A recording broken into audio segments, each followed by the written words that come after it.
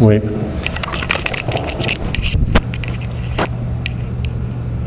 Go.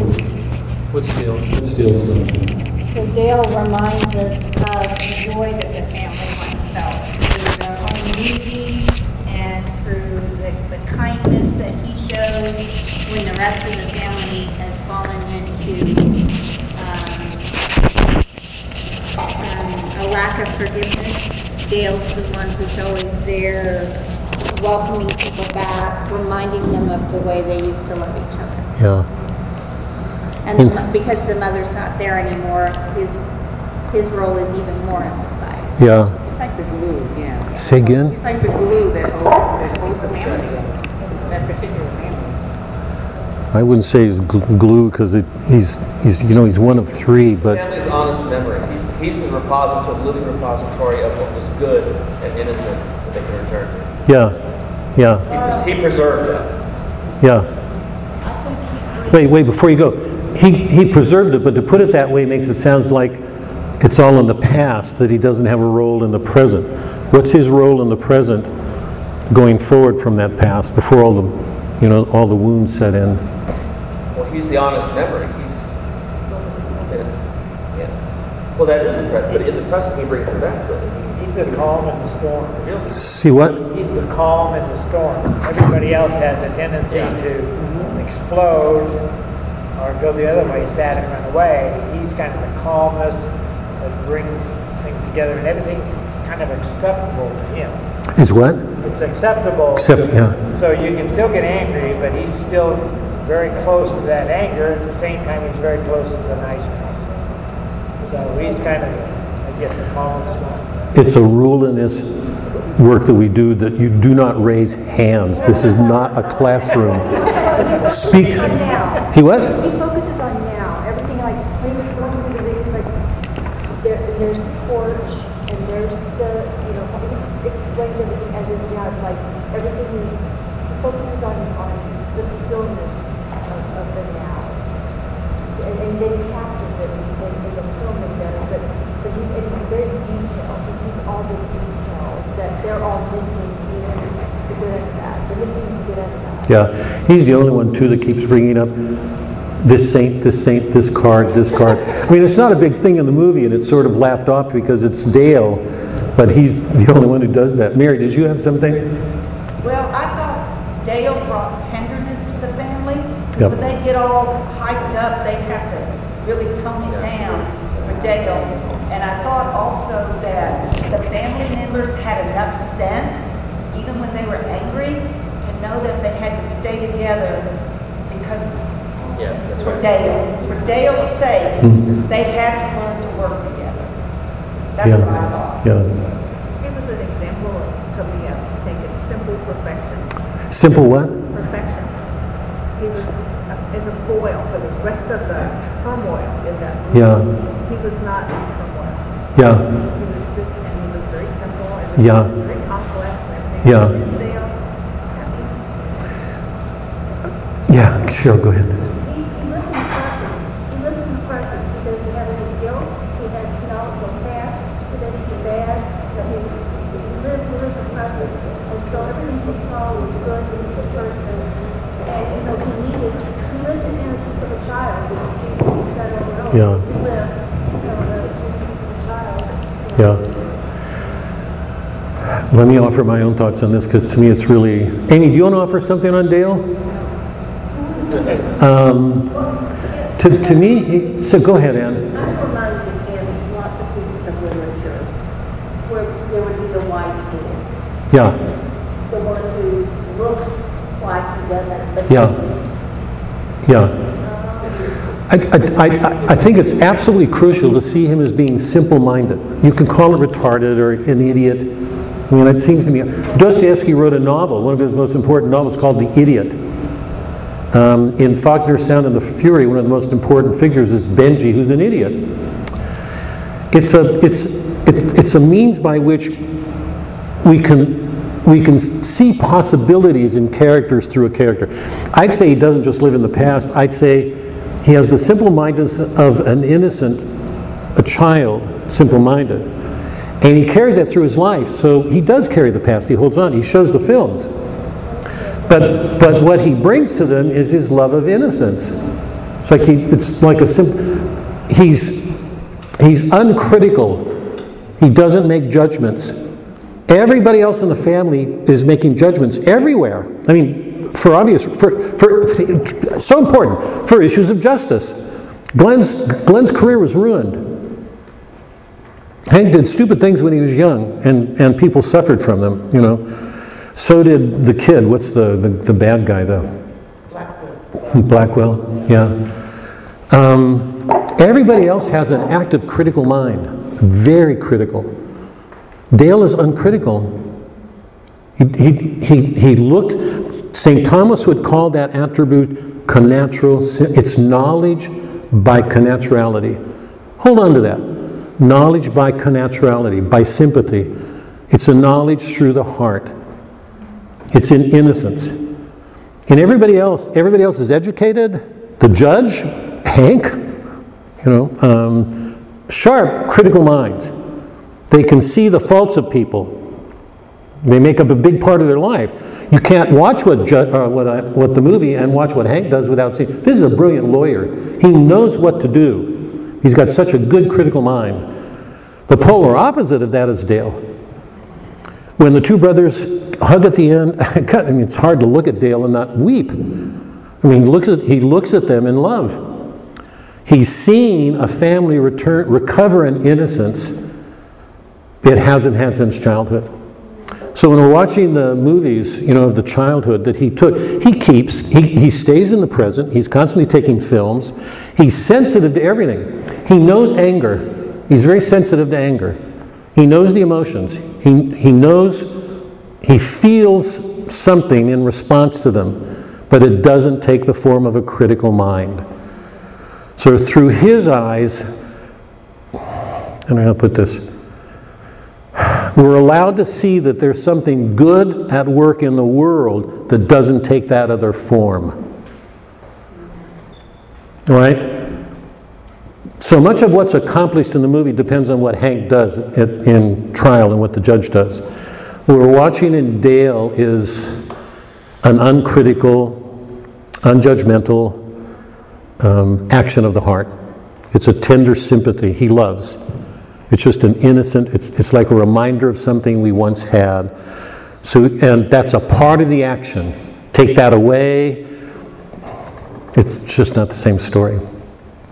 What about Samantha's role, Sam's role, before we get to the family? What's her function in the movie? What does she contribute to the movie that's important? No, get back in here. What's her role? Talk about family abandonment. Sorry. Wait, Heather, go ahead. I was going to say, she's able to speak to Hank's heart. Yes. Like, she's able to, through their interactions in the past, she's able to get him to see things that he can't see through his family because there's too many walls. Yeah, and through his accomplishments. She cuts through He's a Chicago lawyer now. And she makes it clear she's not going to leave this town. She brings that. She's at home. There are no pretensions. What else in her? I think she's a really important figure. When she was talking to him at the end about his whiteness of being very, very, very much over here in the same way over here. For some reason there, she still loved him. Yeah. Hated this, but loved that. Yeah. So, She's been faithful her whole life. She never stopped loving him. It's an amazing love. She never stopped. She had that fling with Glenn, which is a wonderful suspense element, in the movie. And he doesn't know if he's making, or didn't know if he was making love to his daughter. It's a shocking. I just love that scene where she says very openly, "I loved you then. I love you now. You are the most selfish person you are." Selfish and the most generous. Yeah. Simultaneously, you're the most selfish and the most generous person now. I love you because you hate bullies while you're being one yourself. She sees him as she is. As he is. He's gifted, can't be easy, but through the movie he does so many good things. Go ahead. Sorry. She's his Beatrice. His Beatrice. Yeah. An imperfect one, of course. Yeah. More perfect. Right. I mean, we're not in Dante's Paradiso, but yes. But Yeah. she is, in a way. She's his life. I think it's because of her that in the end he decides to stay. I don't know if this is the right way to do this, but I'm going to ask it anyway because I want to get to this question about is it Catholic or not. I don't know if I'm going to ask it anyway.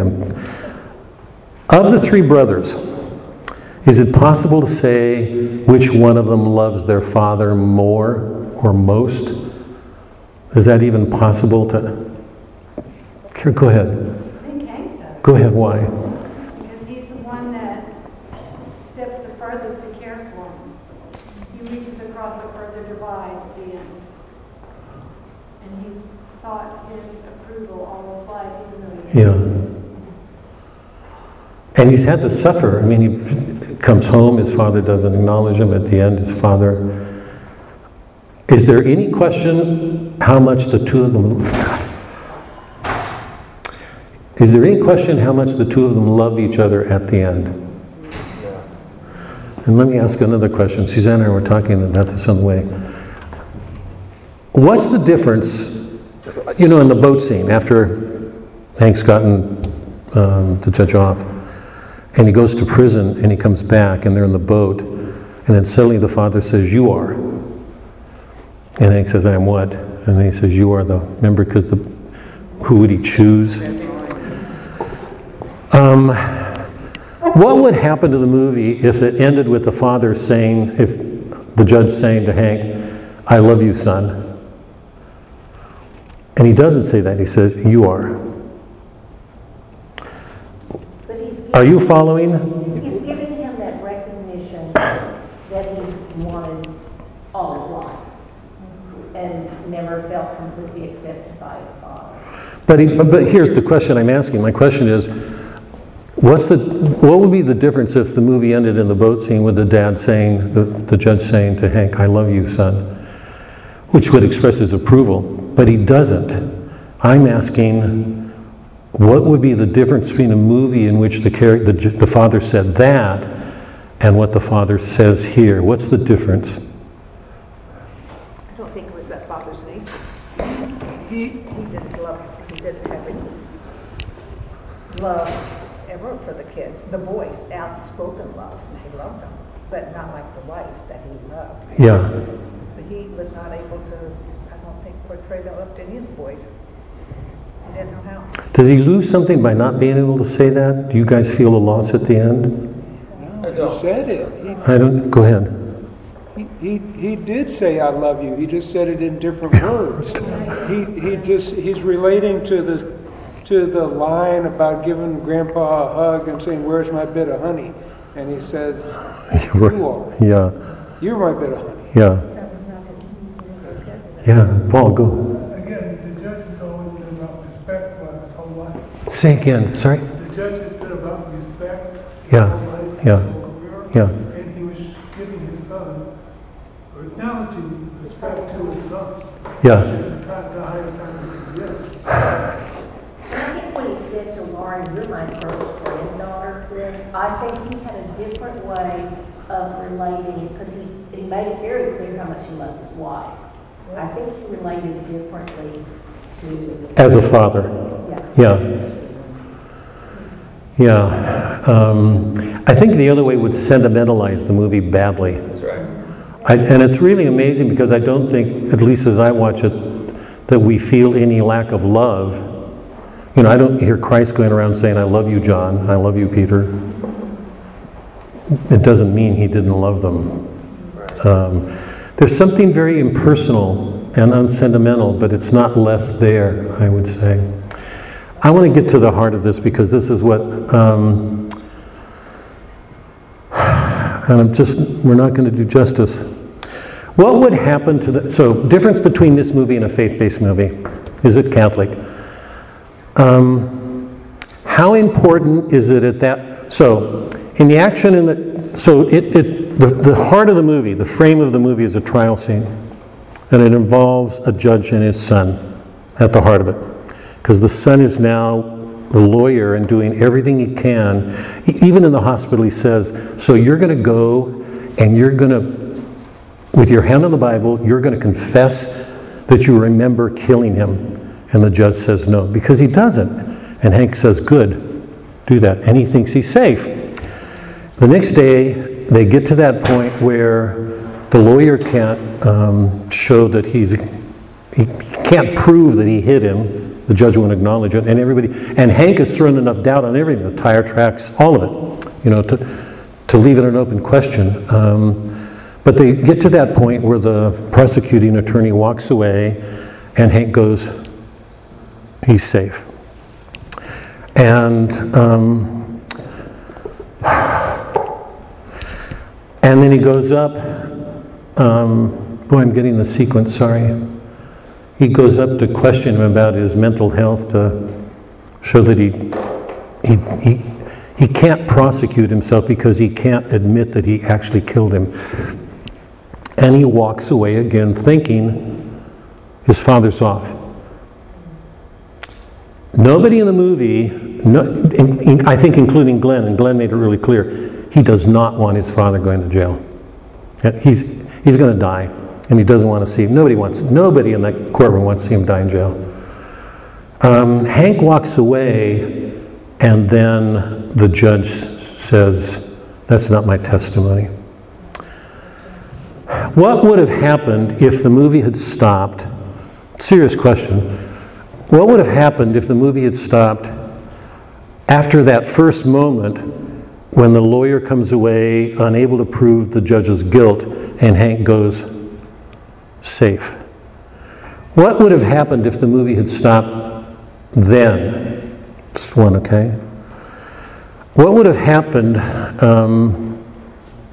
after the judge gives his testimony and Hank walks away thinking he's safe again?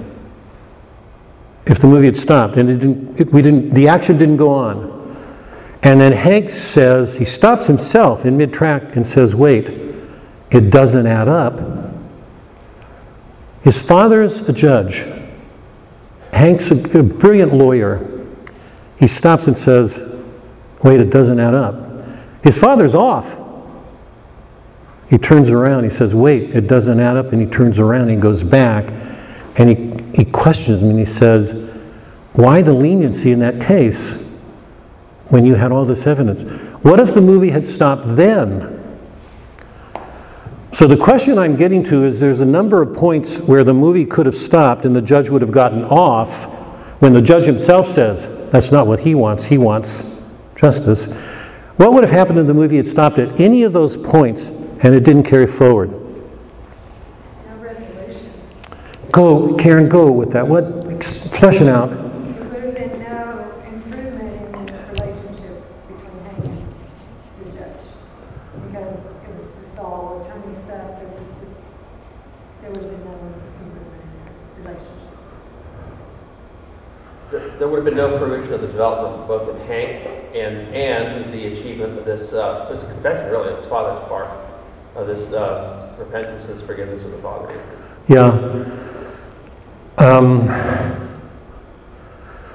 If the movie had stopped then and the judge had been let off, exonerated, would the suffering have gone away? What was it? So, you know from our work in tragedy that the action of a tragedy is that a peripeteia takes place, a turning in the tragic action. And with the turn comes a recognition, and the tragic hero sees something he didn't see before. What is it that happens that helps relieve everybody of the suffering that everybody's been carrying for years? There was a lot of answers that came out. If you would have stopped here, there would have been 3 or 4 different answers that would not have materialized or been spoken. And consequently, the thoughts and anger still would always be there. So by continuing it, you got deeper into the problem, the understanding of why people felt the way they felt. Consequently, they give an opportunity for more healing. Yeah. Do you all agree? I think the reason I'm pushing this is because it seems to me if the court had achieved a legal justice according to the court system, and it didn't go farther, we would have had a legal justice, but it wouldn't have answered the suffering. And Hank learned that his father saw the same problems in him, and that he wanted to give the other man mercy because that's what he would want. Yeah, yeah. Yeah, but why couldn't he give it to his son? Say, I mean, we're not in on that. Would you, all, the three of you, offer that to the rest of us here? Hank didn't, That Hank didn't receive the mercy that his father was trying to show Blackwell. Hank didn't receive that same mercy from his father. So instead of giving the mercy, being merciful towards his son, was merciful towards this other person. This Yeah, yeah. Who ended up being a terrible guy. He never reformed. Like, that's the whole point. Maxwell. Is that in Blackwell? Or Blackwell, yeah. He never reforms. Right. He gets out of prison after 20 Right, years. right. He's still a Yeah. danger. Right. I think in some way the father was then projecting onto Hank what he had seen in Maxwell and how Maxwell had been bad. Yeah. So he was projecting that onto Hank. For sure, that yeah. Hank may not have deserved Yeah. all that. Yeah, But that was part of why the father was. yeah. I think there's something else too, because Hank's father changes suddenly in Hank's eyes. And now he's someone that Hank can actually admire. Now it makes the reconciliation possible. Yeah, he sees a The lot, yeah. resentment of his Right. father melts away. Yeah, right. In the His kid, father is so magnanimous, really. yeah. Yeah, I would say deeper than magnanimity, it's closer to love. In the kitchen scene, they're both furious. Hank is saying, why didn't you do this?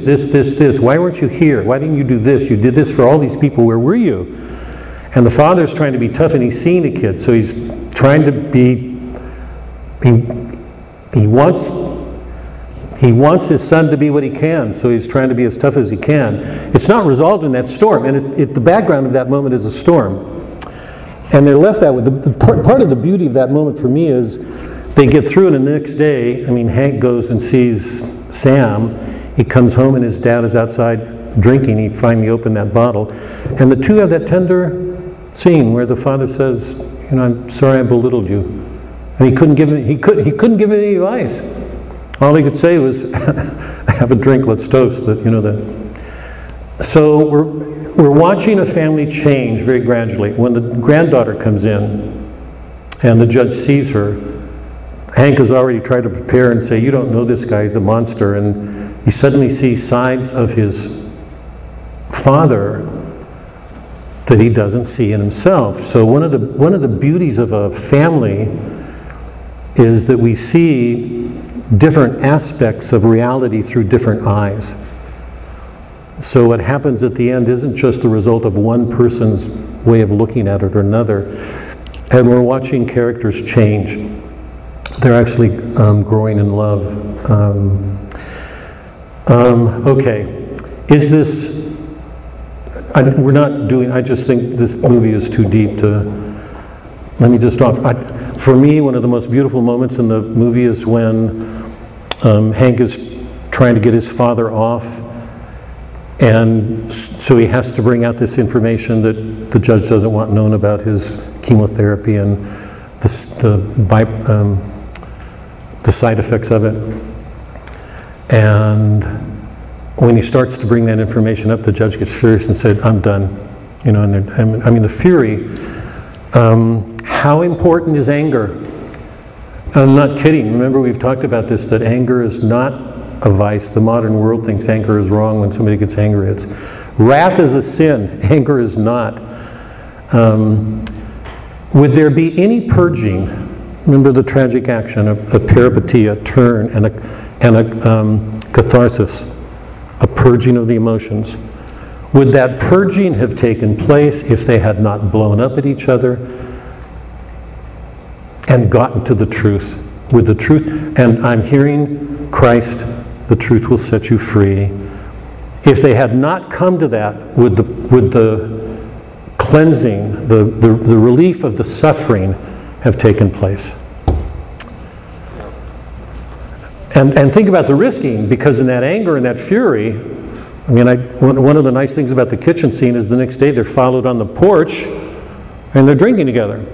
You know, it didn't keep them from recovering and being good to each other. It's wonderful, if I can, it's wonderful to watch that family bear its suffering and learn to come through it to something better. Because they're bearing a lot, the wounds. So, last question, and then we'll stop. Is it Catholic? And how is it different from a faith-based movie? Is Christ present where? I don't think it matters whether it's Catholic or not. I mean, God is evident through the whole movie. Love, acceptance, forgiveness, understanding. The whole movie, to me, is full of that. Yeah. It doesn't matter. Well, one of the interesting things that goes on in faith-based movies, I mean, a lot of you probably don't watch them, but you know I watch more movies than I should.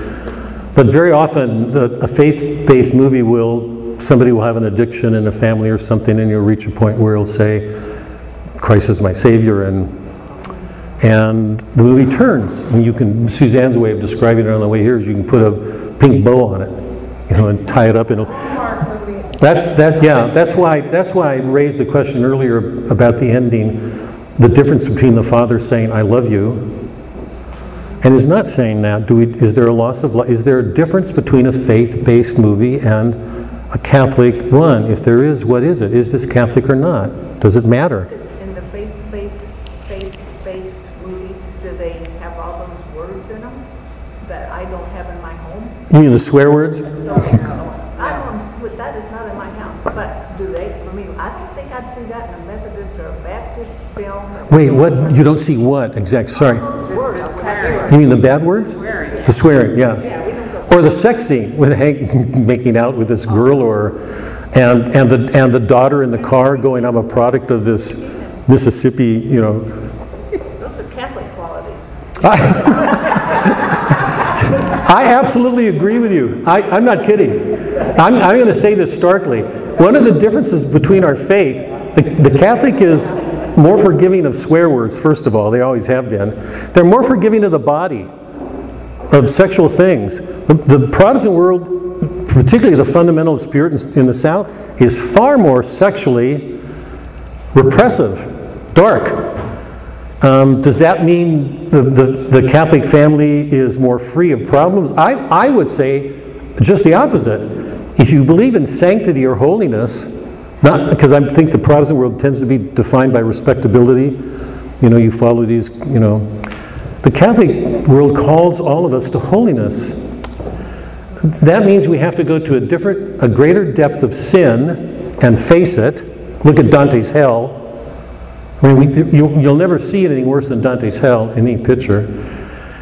So we're supposed to be more truthful about the depth of our sins because we believe there's a greater height, offering, scope to the graces offered to answer them.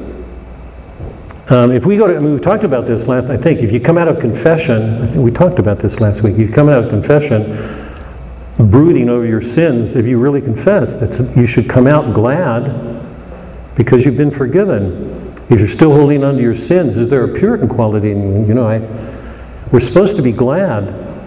One of the differences between the Catholic faith and the fundamentalists certainly is Catholics are called to holiness. There are sacraments in our life. That means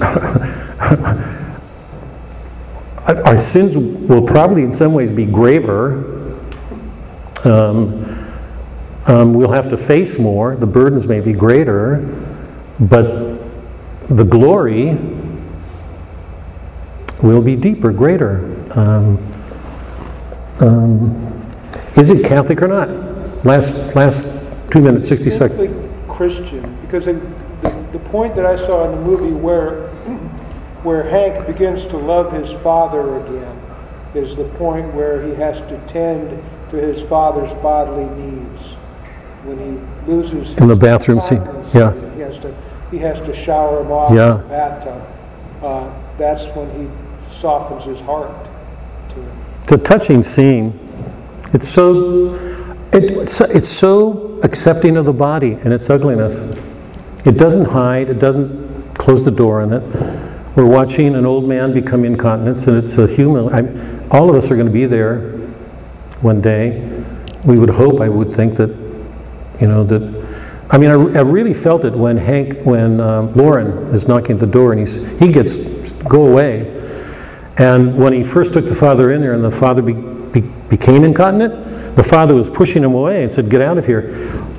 It's a serious question in my mind whether Glenn or Dale wouldn't have left. Hank would not. There was no way. There was no way he was going to leave his father there. There was no way he was going to leave him in the courtroom scene.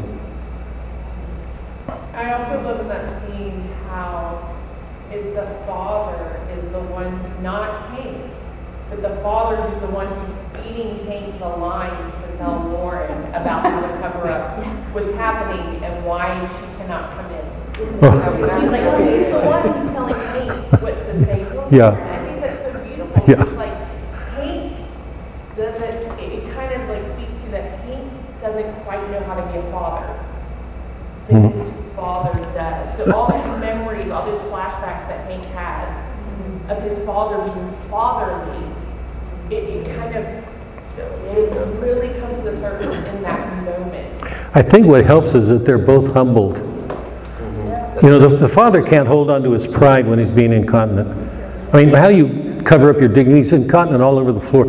He is absolutely humbled. His son is not going to leave him. They're humbled together, and they laugh. The reason I laughed at what are we doing fixing the sink? Because I think the father's metaphor earlier was something wrong with his plumbing. I think it was that they were talking about fixing the sink, and I thought, what an appropriate metaphor. That they were both laughing because they were both humble. In those moments of shame, what do you have to cover up anymore? You're absolutely exposed. You're absolutely vulnerable. So there are lots of moments in the movie where little turns are taking place that prepare for, I think, what's a joy at the end in watching this family experience something and then finally, at the end when Hank says, "I'm home, here I am," in that wonderful scene with the chair turning and the decision whether he's to stay in the point of the chair is it's like the gods are watching out for him. The chair is pointing to him. Anyway, let's stop because there's a lot of cleaning up to do. Any thoughts on the movie? Write to me or hold them over. No class next week. We'll take a week off. You guys need it. So do I. We'll take a week off, and then we start with Matthew. And I'm going to plan to do Matthew in 2 or 3 weeks. So do Matthew. I'd love to hear your response to the movie, whether we should do this again.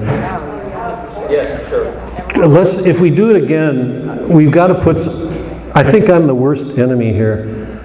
We've got to somehow cut back on the food. I kept saying to Suzanne, we're not going to have enough food, and she said,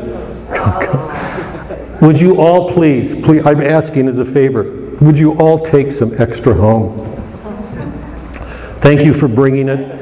Let me know, let me know about my idea is to have a movie night every once in a while. Yes. We need more options. Yeah, okay.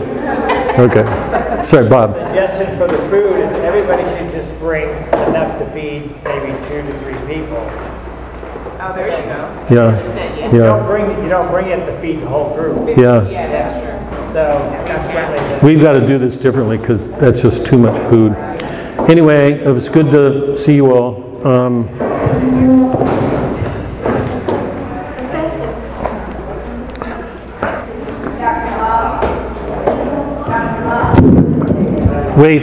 Wait. Are you leaving? Oh, wait. You're not leaving, are you? Okay. Just after this, So, wait.